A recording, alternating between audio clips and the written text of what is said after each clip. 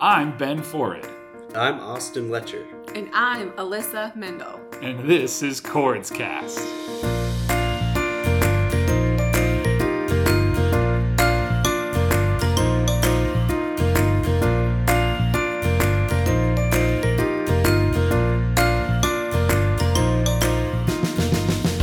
This podcast is created by the team at the Coordination of Rare Diseases at Sanford, or CORDS for short, which is a rare disease registry working to tie together patients and researchers, no matter their condition and no matter where they are in the world. In these episodes, you'll hear interviews with scientists, physicians, rare disease patients, and advocates, along with updates on our registry and ways that you can get involved. Let's get started.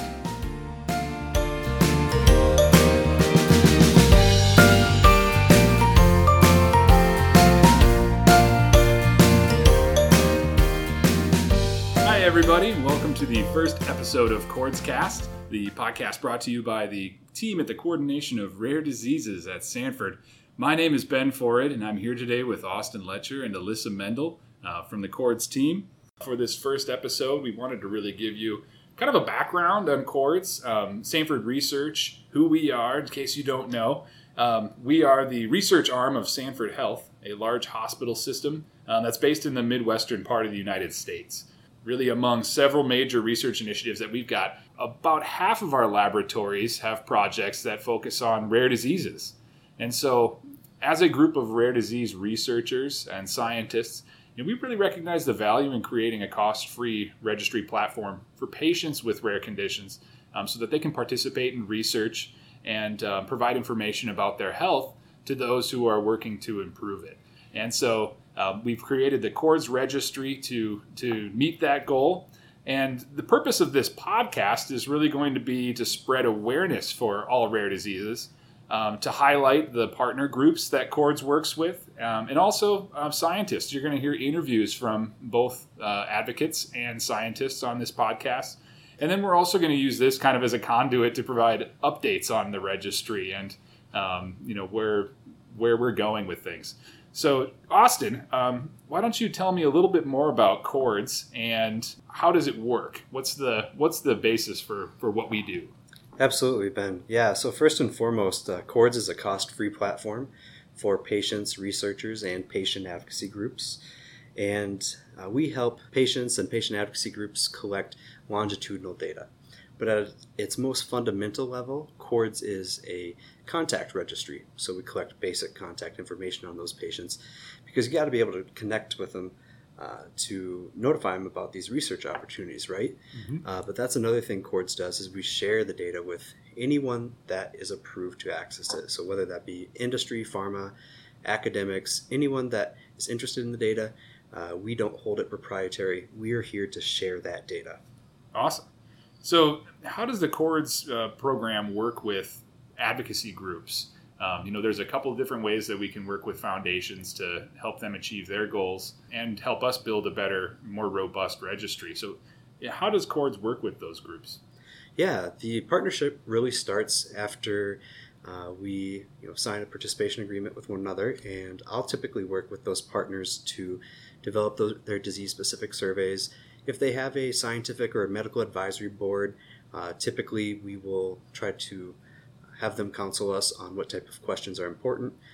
Sometimes, the parents really have a good idea. They're the experts on what to ask and everything. So they'll get involved as well.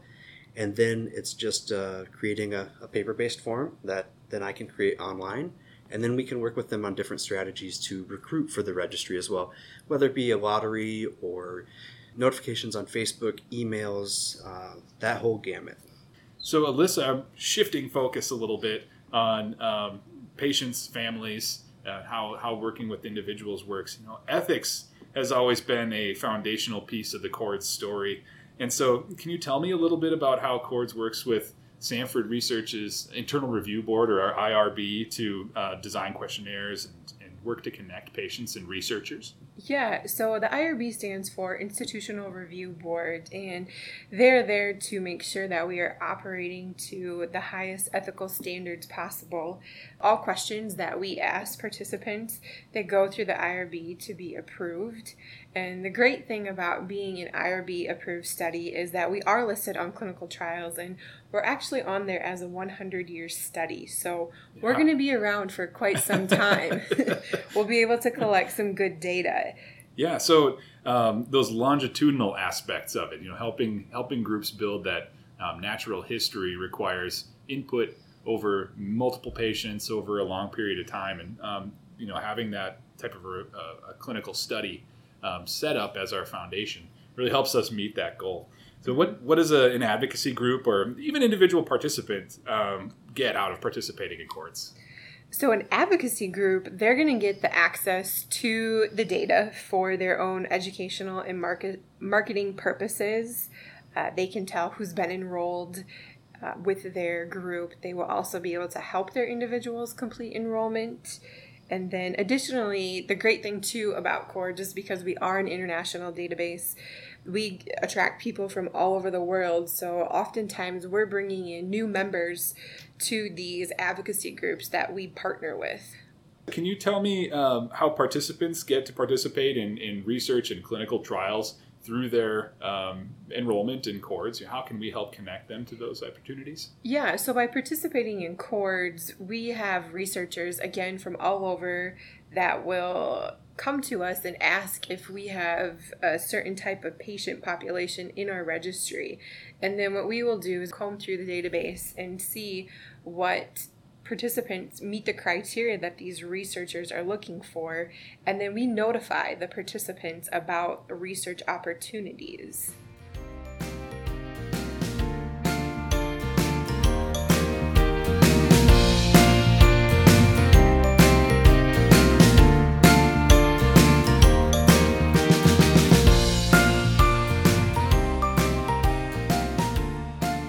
All right, so for the first episode of CORDS Cast, we thought that it was really important to get a good background of how CORDS came to be and the type of environment that existed before it was created. And so we're sitting down today with Dr. David Pierce, the scientist and the man behind CORDS. And so, Dr. Pierce, maybe you could tell me just a little bit of background. How did you get into rare disease research? Yeah, so my background is I'm a PhD in biochemistry, and when I was doing my postdoc in molecular biology, I was studying things, for understanding cellular processes, because, back then I was just a geeky scientist. And so I discovered something that sort of was controlling degradation of proteins in one of the cellular organelles called the mitochondria. And as I started to read a little bit more around this area, and I was starting to think about becoming an independent researcher myself rather than being in a large lab, I read about a rare disease called Batten disease, and that had problems in degradation of proteins associated to the mitochondria. So I started to read about that and understand that. And cutting a long story short, really made a discovery that demonstrated that the degradation of this protein and this system was probably not the basis of the disease. Mm-hmm. Most importantly, at the time, you read about these rare diseases, and then I got to meet some families, and you just say, wow, oh my God, you don't know that these devastating diseases are out there. So Batten disease it's a slow decline in mental function. It's a devastating and always fatal rare disease. So I was very touched by that, and as I was making these initial discoveries, I became a parent for the first time of a healthy child, and it just sort of really resonates with you that how lucky you can be, and I decided I was going to make a contribution to this disease. So your background in rare disease research kind of led you to decide that there's a need for a registry out there. How are the two of those things linked? Yeah, it's a continuum of the story. I mean, as I was doing research and growing my research base in Batten disease, I was determined to come up with a clinical trial and determined to try and treat this disease. And through that journey, I recognized that I needed to recruit a physician lead to really put together a natural history studies, because nobody really truly understood how this disease progressed. Sure. You can't do a natural history study of children with rare disease unless you have their contact information. And that's really what a registry is. Unfortunately, we did go to clinical trial, the first ever one for juvenile Batten disease, and that would never have happened if we hadn't gotten a registry together and then a natural history study. So when I was recruited to Sanford to really develop research programs, one of the focuses to me was, we want to do more clinical trials in rare diseases, and I don't know what disease to pick next. Let's do them all and try and have this utopian goal of having a registry for all rare diseases. And then ultimately we could use that as a platform for clinical trials in all rare diseases. Sure. Just to replicate the success that you saw in Batten disease for all 7,000 diseases. Exactly. Awesome. So, Dr. Pierce, what advice do you have for patient advocacy groups that want to work more with researchers and scientists? Yeah, I would say, approach as many researchers and scientists as you can, because the language of research and the language of rare diseases and patient advocacy don't always match. So I would say, talk to researchers that specifically work on your rare disease, but also if you read a little bit around what the basis of it is. I wasn't studying Batten disease, for example. I was studying a process that led me to Batten disease. Sure. So be broad in terms of your approach to trying to find scientists and researchers. And then also, here's the key, keep them accountable. If you're looking, as an advocate to support research or having research to advocate for you, hold them accountable. Make sure you have some advice from people who aren't in the field. And, you can find those people to help you. So how do you feel about the future direction of rare disease research as a person who's been in this field for a long time, and put that into the perspective of, funding, novel therapy development and just overall awareness for rare diseases? Yeah, I think, it's been 20 years, far too long, that I've been working on Batten disease, but really the future or the present, I would say, is much more optimistic now than it ever was for many, many rare diseases, because it takes technology to develop a therapy, and if you can develop a platform like gene therapy, gene therapy is a reality in some rare diseases right now, and really the science is not specific to a rare disease. It was really a delivery platform. Any cure, any treatment has to be delivered somehow, and the research and delivery techniques has just really accelerated. So I'm very optimistic. Of course, the underlying biology is still a problem with some rare diseases, but but it's much better now than it was. In terms of funding, funding has always been, difficult to justify for some of these rare diseases when you're talking about narrow populations. But I think it's on the up, because people are beginning to realize now that this term precision medicine started with rare diseases. Precision medicine, whether it's in cancer, looking at a specific mutation that causes a disease, that's what we've been studying for those 20 years. So people are beginning to realize that studying these rare diseases has great significance. And I think it's getting a little bit more recognized in that sense. Sure. And then in terms of awareness, you've just got to beat the drum and get that out there. But I think the fact that some of these platforms are developing therapies is meaning that we are getting more awareness and more success stories, such as, curing children with these types of diseases through gene therapy or through stem cells or cellular therapies. It's just a feel-good story. And everybody wants to be part of a feel-good story, and it promotes more and more feel-good stories. Well, thank you so much for taking the time to sit down with us today, kind of give us a background.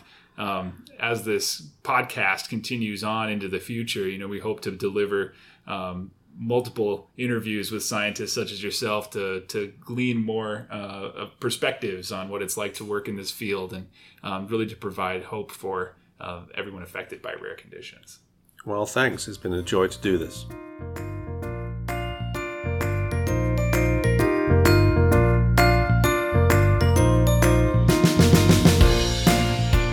Thanks so much for listening. The theme music for CordsCast is borrowed with permission from Scott Holmes' song, So Happy. To learn more about Sanford Research and our registry, Chords, visit us at sanfordresearch.org/chords. We'd love to hear from you. Send us your questions, comments, stories, or feedback to cords@sanfordhealth.org. Find us on Facebook or follow us on Twitter @SanfordCords. The content of CordsCast is not intended to be a substitute for professional medical advice, diagnosis, or treatment. Always seek the advice of your physician or other qualified healthcare provider with any questions you may have regarding a medical condition. We'll see you next time on CordsCast.